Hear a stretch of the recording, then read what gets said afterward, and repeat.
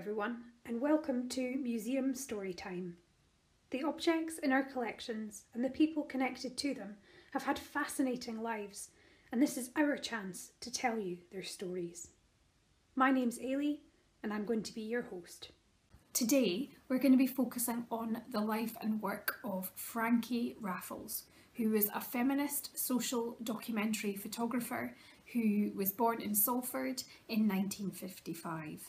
Through her work, Raffles amplified the voice of women who really needed that advocacy most. She was based in Edinburgh, but she travelled widely. She photographed women in their everyday lives in Scotland and further afield. As a teenager, Raffles was really active in Jewish youth groups, and she was a lifeguard at a swimming pool in Tel Aviv in Israel the summer after she left school. After school, Raffles came to the University of St Andrews to study philosophy, and while she was here, she was very active in the women's liberation movement. The women's liberation movement fought for the equality of women.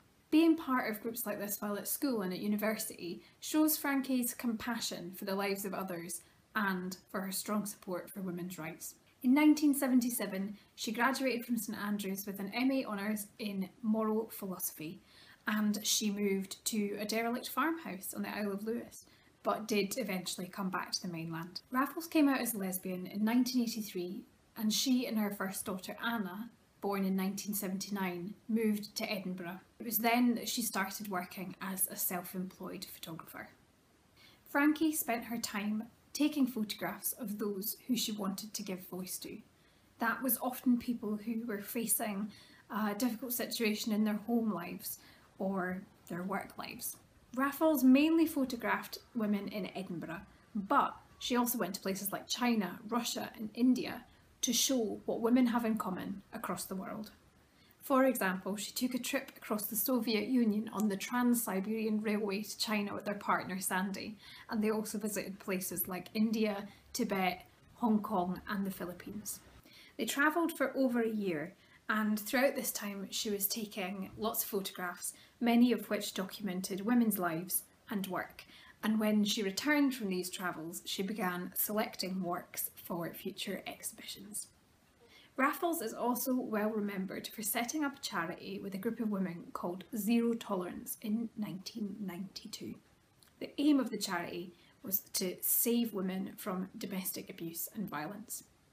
She was establishing her reputation as a campaigning feminist social documentary photographer on her work on the first Zero Tolerance campaign, which had been funded by Edinburgh District Council's Women's Committee. The images highlighted men's violence against women and children in a really innovative way.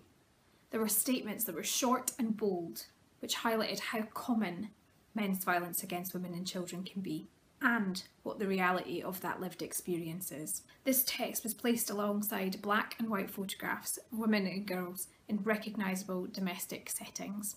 It was the first time that mass media social marketing techniques had been used in a feminist campaign.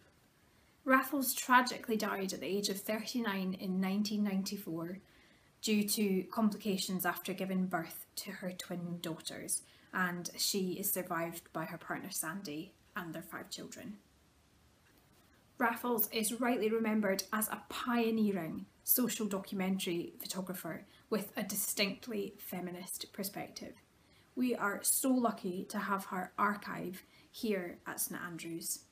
Because of this, we can allow people to access this vision of equality and be inspired by it. Thank you for joining us on this week's Museum Storytime. Join us next week for another one of the fascinating stories our collections have to tell.